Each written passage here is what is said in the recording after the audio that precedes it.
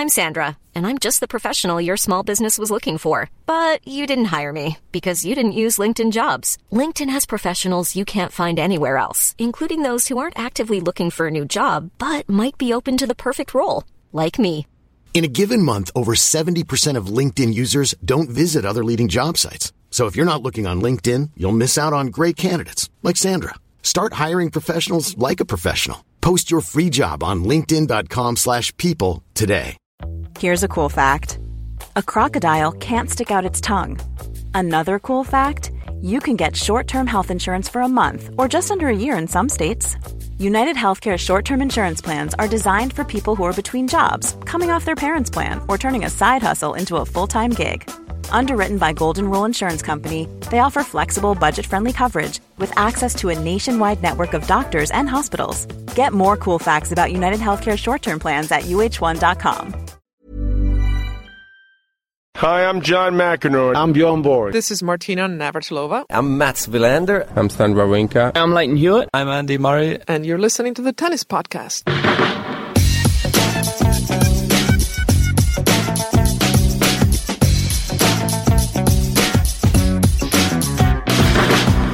Welcome to the furnace of the US Open. Simon Briggs of The Telegraph is alongside me, David Law, here on the Tennis Podcast, brought to you in association with our partners, The Telegraph and Amazon Prime Video UK, the home of the US Open here in the UK, where Catherine Whittaker isn't with us on the podcast tonight because she has been presenting under the lights for about the last 7 hours outside, while Simon and I have been in the air-conditioned commentary box and media centre respectively. It's the better end of the deal for once, isn't it, not to be outside. It's beautifully blue skies and sunny and all that, but we're sitting outside now. But even now, 20 to 7 in the evening, it is like having a hairdryer blowing on you, and the humidity today has just caused so many problems for people. Yeah, it's been pretty intense, but I've been sat inside. Now, I think I earned my spurs in Melbourne when I set out for the whole of the Basilashvili-Edmund match, and Catherine couldn't believe I'd be so stupid. But here, there's no opportunity. I mean, we don't want to go into it because people aren't that interested in our daily routines, but you'd be surprised. There's so many storylines going on, and we're 5 hours behind. So for me and my colleagues, you go to a court, and because your deadline is approaching on you like an onrushing train, you're in danger of missing something dramatic happening on another court. It gets easier as the tournament goes on because then you've only got a few, 2 or 3 matches that are really newsworthy. But in these early couple of days, it's been utterly intense. So there's actually been no alternative for us but to really spend most of the time indoors, where we can watch multiple storylines play out on screens.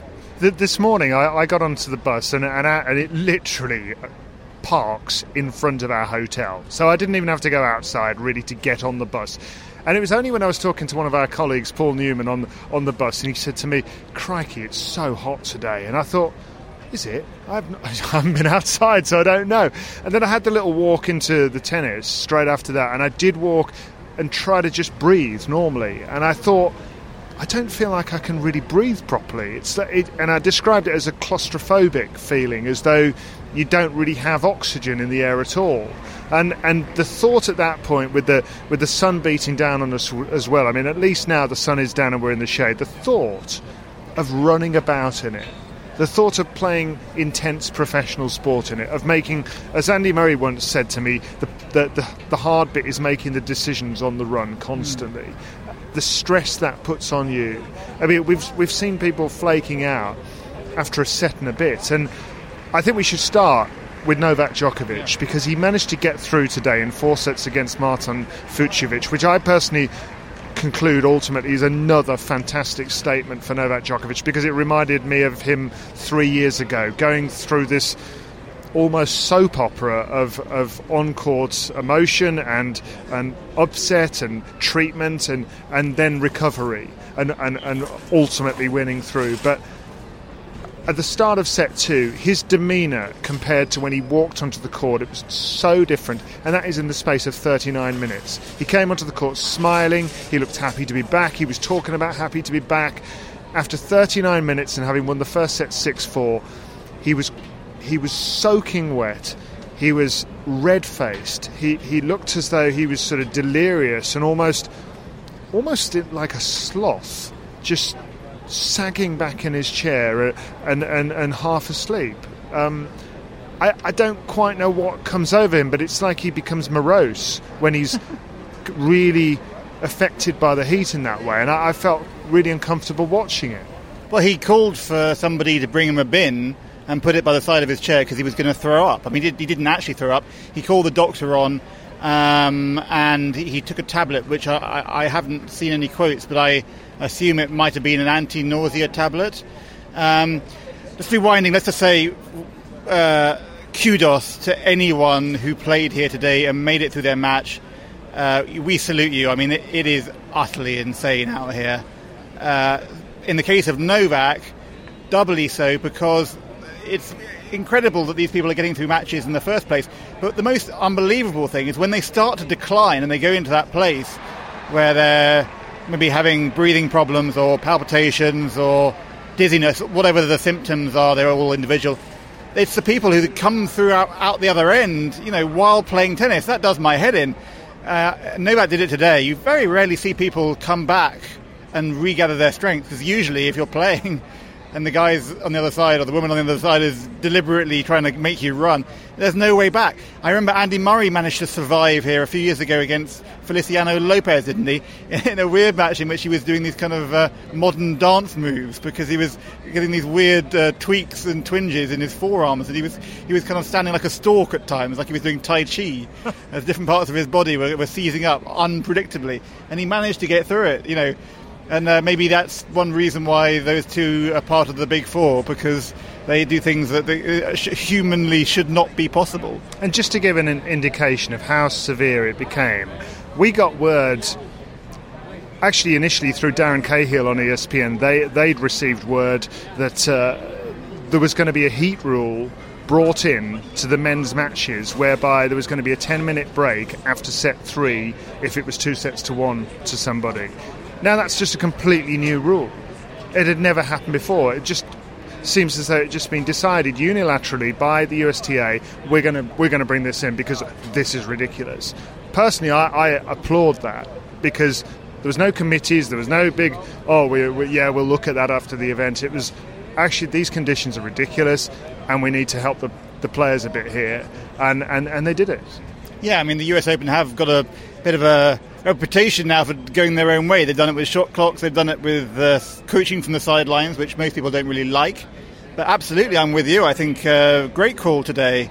Really excellent decision, and a courageous one to some extent, to be prepared to just do what you think is right and not worry about the fact that it was unprecedented.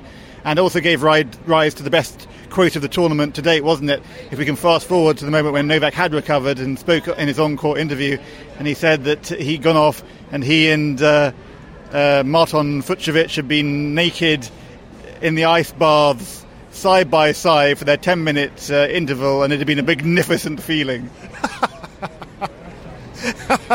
Yeah, it was a great moment, and actually Djokovic's demeanour was back then to what it was at the start of the match, all jovial, and he seemed to have recovered. Now, some people over the last few years have got very annoyed, certainly in the British media. We've all debated it long and hard. Lots of British tennis fans have often complained and said, Novak Djokovic, he puts it on, he's always making out that he's at death's door, and then suddenly he's all right again and he's winning these matches. To my mind, he's just made differently to Rafael Nadal and Roger Federer, who don't want to give away anything. They don't want to show anybody how bad they might be feeling out there, and they are, no doubt, feeling badly.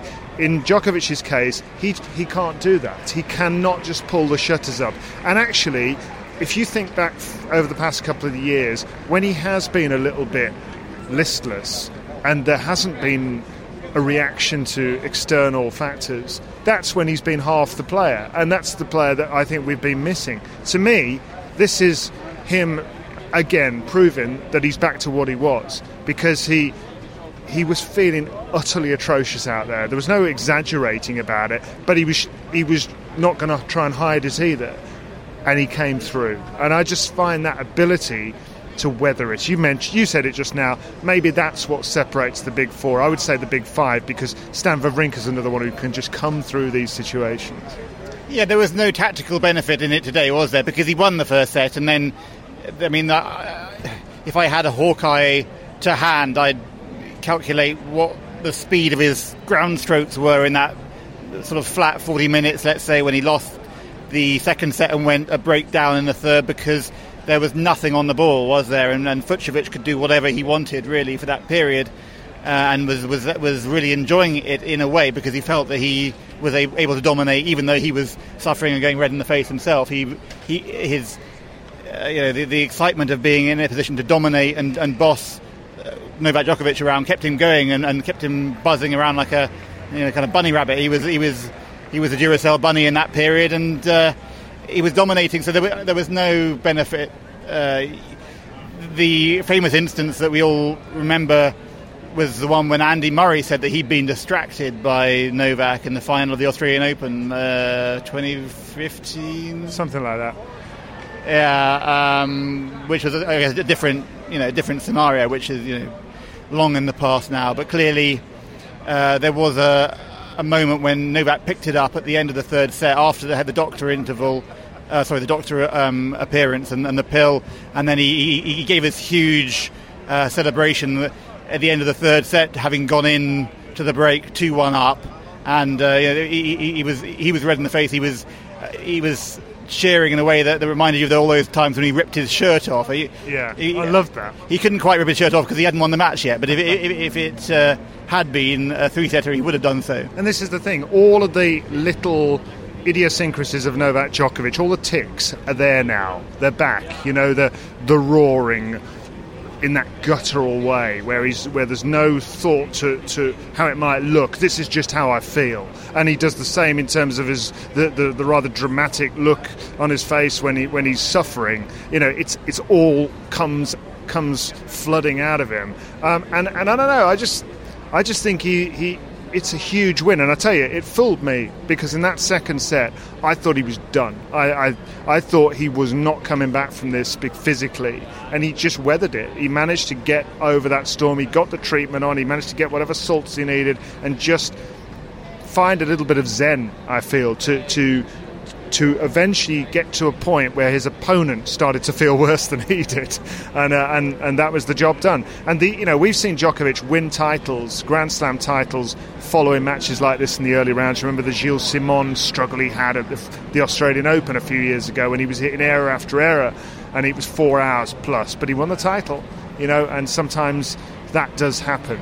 Now, while that was going on, Simon, Johanna Konta was going out pretty feebly, 6-2, 6-2. Her opponent was brilliant, I thought, Caroline Garcia, but that was a rough scoreline for Konta. She was never in it, and we've just had her in the press conference. Yeah, well, one of the key stats was she served 53%, and in a way that almost flatters her, because it wasn't even as if the 53% that were landing were actually very effective of her first serves, I mean. And Garcia's one comment, on the match was, I found it a lot easier to read her serve than I had in our previous meetings. People have said I'm not a strong enough technical analyst to be able to comment on this, really, but people have said to me the serve action is not as fluid as it was last year. That would seem to be borne out by the results. We just had a bit of a frosty press conference. I asked her about the slams this year, because she's won one match in Melbourne, one match at Wimbledon, and had 2 first-round exits. So 2 wins, put that against 12 wins in the slams last year and 9 in 2016 is a big difference. She said, well, I played Putintseva in Paris, she made quarters. I played Sibylkova in Wimbledon, she made quarters, and I played world number 6 today. So, I'm playing good players and they're on their form. But there was a point when people were talking about Johanna Konta in that way, and that's not the case anymore. Yeah, it was.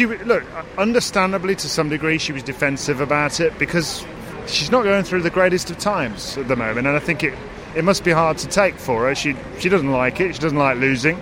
And I found the most interesting bit of the press conference at the end, when a couple of your colleagues were asking her about Michael Joyce and the relationship there, and how she felt it was going, what she felt it might still give her as a relationship. And I just felt one of her answers about how low she'd been at the end of last year, what a low ebb she'd been, and how he came on board and she brought him on board to try to pick her up and just make her feel better about life, about tennis again, and that he'd achieved in that regard. But results-wise, there have been moments where it's looked promising, or there have been performances that have made you think, yes, she's on her way back here. But I found Judy Murray in our commentary on BBC Radio absolutely fascinating, in that she said she really has to go back to what she used to be able to do, which is to find some sort of plan B,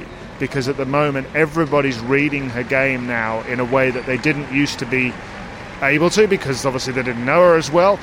She's not serving as well as she used to, but she needs to be able to go back to basics a little bit and develop an ability to handle different types of ball in the way that Garcia was today, and impart different, I guess, spins on a ball rather than just trying to hit the ball as hard as she possibly can.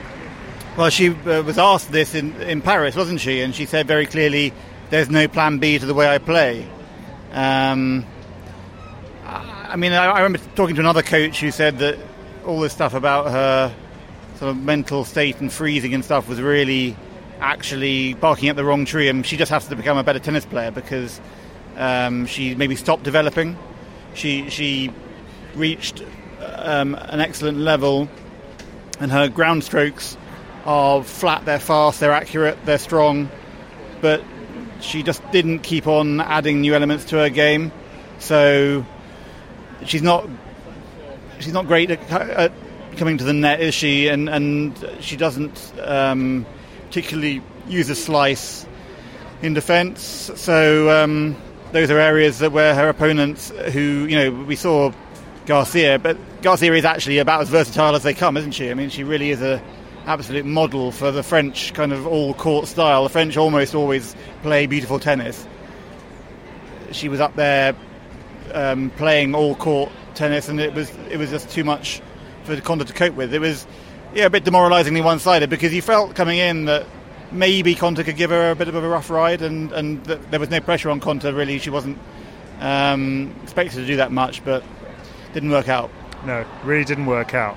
Will it work out for Andy Murray tomorrow, do you think? He's second on the Arthur Ashe Stadium court, so he's got this fantastic opportunity to at least play on the biggest stage of them all, the Arthur Ashe Stadium court. But my goodness, he's got a tough matchup in Fernando Verdasco, and he's going to have it in another day like this. I mean, we're expecting similar sorts of heat. That is the afternoon. It's going to be, 2 in the afternoon here, something like that, when he plays that match against an absolute bull of a man with a lasso forehand that is, I don't know. I mean, the head-to-head record, Catherine was talking on the podcast last night about how Andy Murray's putting a lot of faith and a lot of stock in the fact that he's got this really lopsided head-to-head against Fernando Verdasco, about 13-1 or something like that. I can't exactly remember what it is. 13-1. What do you think? I mean, I think Verdasco's the favourite, and quite heavily so. Oh yeah, I think in any logical world, Verdasco wins the match, but I mean, tennis isn't always logical. Murray was playing down his chances yesterday and again today. He went on ESPN. I watched a little interview with Patrick McEnroe and the gang, and again he was saying, "Look, I may have beaten James Duckworth, but I'm still not, expecting to be a factor in this tournament." So he was just making sure that people didn't think he was getting carried away. Oh, I don't think he would be. Apparently it's going to be even worse tomorrow. That's what Chris Widmeyer, the head of the media here, said in a briefing about their heat policy. Apparently it's going to be even more brutal. And I've got no idea how that's going to affect things. I mean, it will make Verdasco's power game even faster and more. The topspin forehand is going to leap up even in more of a throat-seeking kind of trajectory.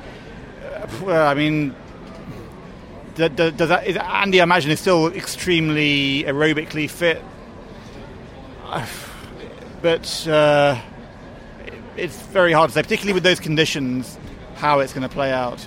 Yeah, well, we're just watching Marcus Baghdatis at the moment walking past us limping with cramp. I mean, there's a guy who's been around for the last 12, 13 years at the top of the game, and he's seen it all before. Everybody's suffering with this heat. The thought that it is going to be worse tomorrow, I can't really imagine that. I mean, I've been coming here a long time, and I remember a couple of days over the years that have felt similar to today, but I certainly don't remember anything more than today in terms of heat and humidity and just that feeling that I would hate to have to play sport in this.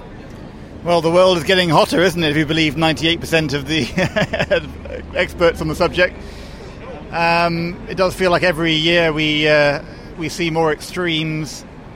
In fact, I spoke to Petkovic. He said, even at Wimbledon, even in the English summer, there was a heat wave.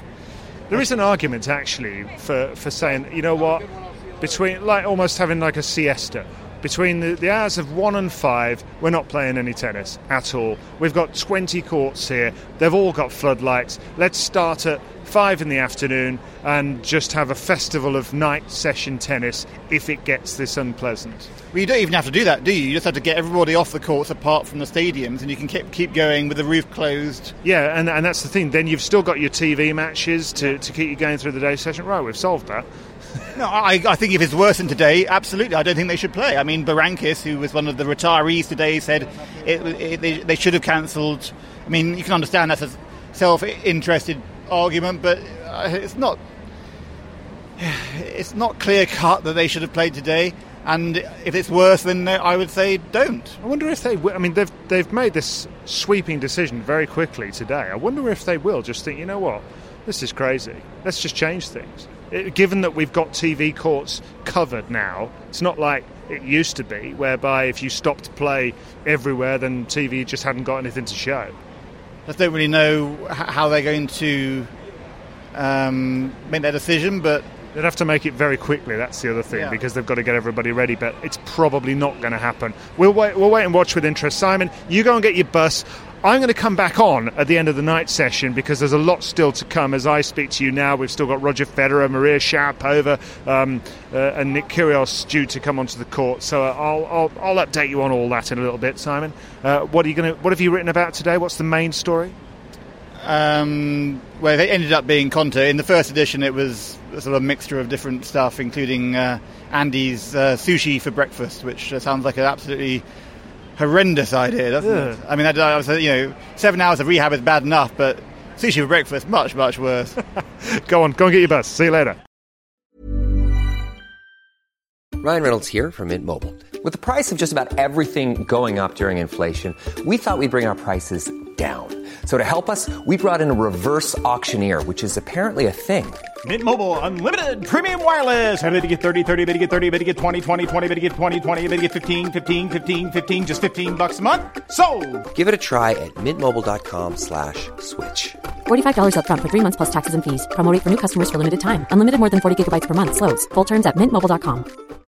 Millions of people have lost weight with personalized plans from Noom. Like Evan, who can't stand salads and still lost 50 pounds. Salads generally for most people are the easy button, right? For me, that wasn't an option. I never really was a salad guy. That's just not who I am. But Noom worked for me. Get your personalized plan today at Noom.com. Real Noom user compensated to provide their story. In 4 weeks, the typical Noom user can expect to lose 1 to 2 pounds per week. Individual results may vary.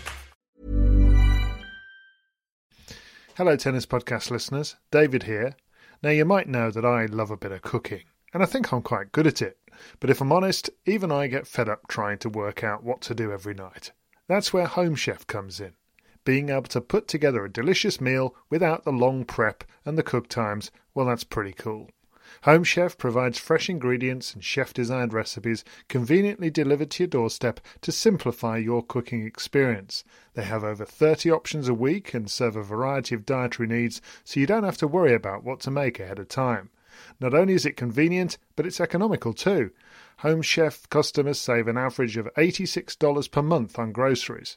Now, for a limited time, Home Chef is offering Tennis Podcast listeners 18 free meals plus free dessert for life and, of course, free shipping on your very first box. Go to homechef.com/tennis.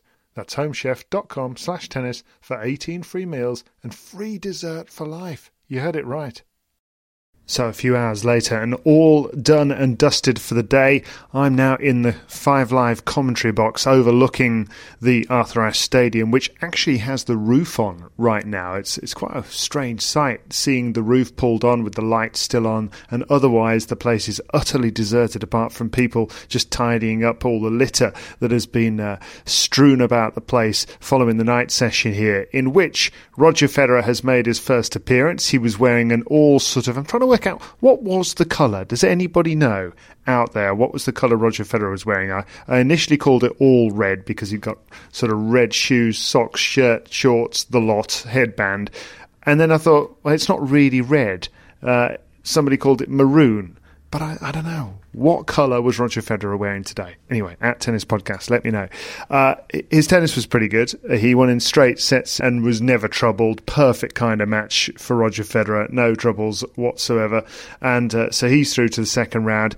There was a moment when I did wonder whether the third round match that we're all waiting for against Nick Kyrgios might not happen, because Kyrgios dropped the second set against Albot of Moldova before finally coming through. But Kyrgios pretty decent in sets 3 and 4, and you'd still expect that match is likely to happen. Federer will play Benoit Paire next. We've just had an absolutely cracking end to the match between Maria Sharapova and Patti Schnyder. Sharapova was up 6-2, 5-1 it was, and then Schnyder, who's 39 years of age and who got to the quarterfinals here 20 years ago, and then again 10 years ago, and then retired, and then has come back and started playing tennis again the last 2 years and qualified here. Well, she suddenly started mounting this incredible fight back, broke back twice. The crowd on the Louis Armstrong court were loving it, and Sharapova was pretty nervy at the end, but you know what she does when she gets nervous? She just goes for it. So she just started hitting out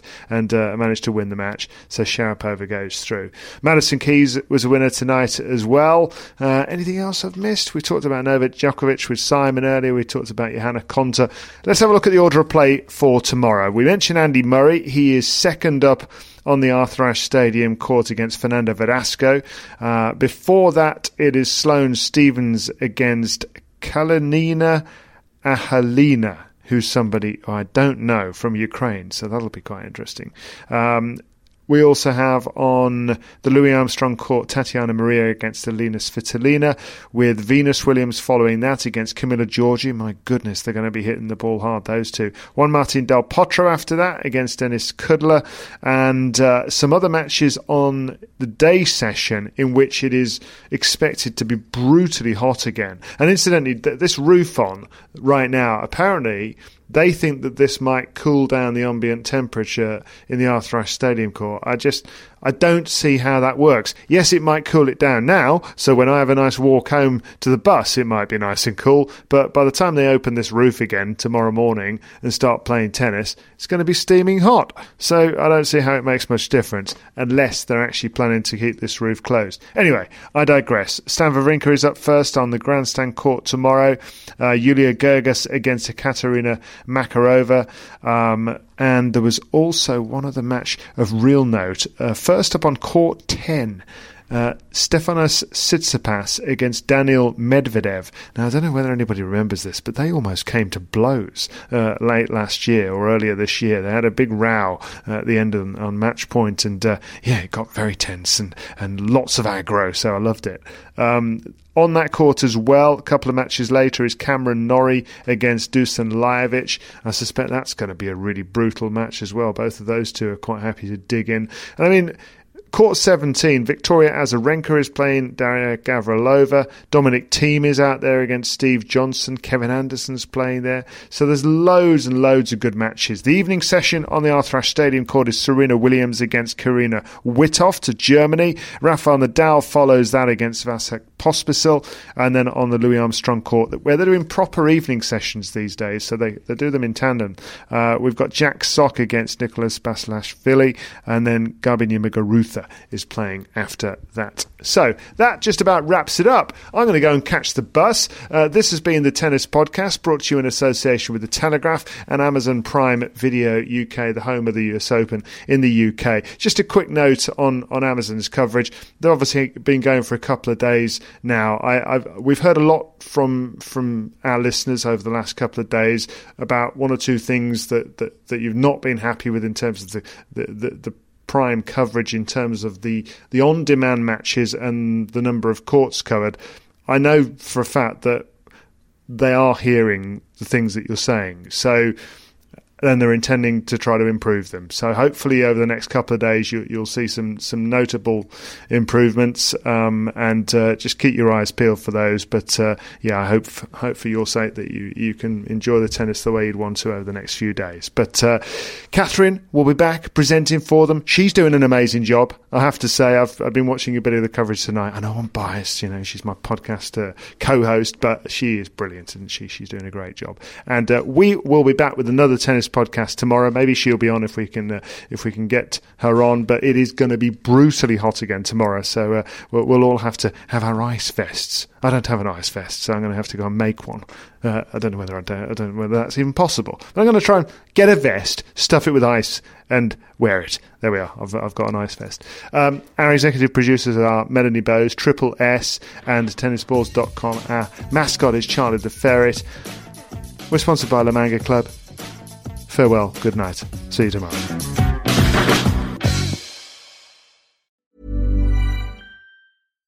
Here's a cool fact. A crocodile can't stick out its tongue. Another cool fact, you can get short-term health insurance for a month or just under a year in some states. United Healthcare short-term insurance plans are designed for people who are between jobs, coming off their parents' plan, or turning a side hustle into a full-time gig. Underwritten by Golden Rule Insurance Company, they offer flexible, budget-friendly coverage with access to a nationwide network of doctors and hospitals. Get more cool facts about United Healthcare short-term plans at uh1.com. Mom deserves the best, and there's no better place to shop for Mother's Day than Whole Foods Market. They're your destination for unbeatable savings, from premium gifts to show-stopping flowers and irresistible desserts. Start by saving 33% with Prime on all body care and candles. Then get a 15-stem bunch of tulips for just $9.99 each with Prime. Round out Mom's menu with festive rosé, irresistible berry chantilly cake, and more special treats. Come celebrate Mother's Day at Whole Foods Market.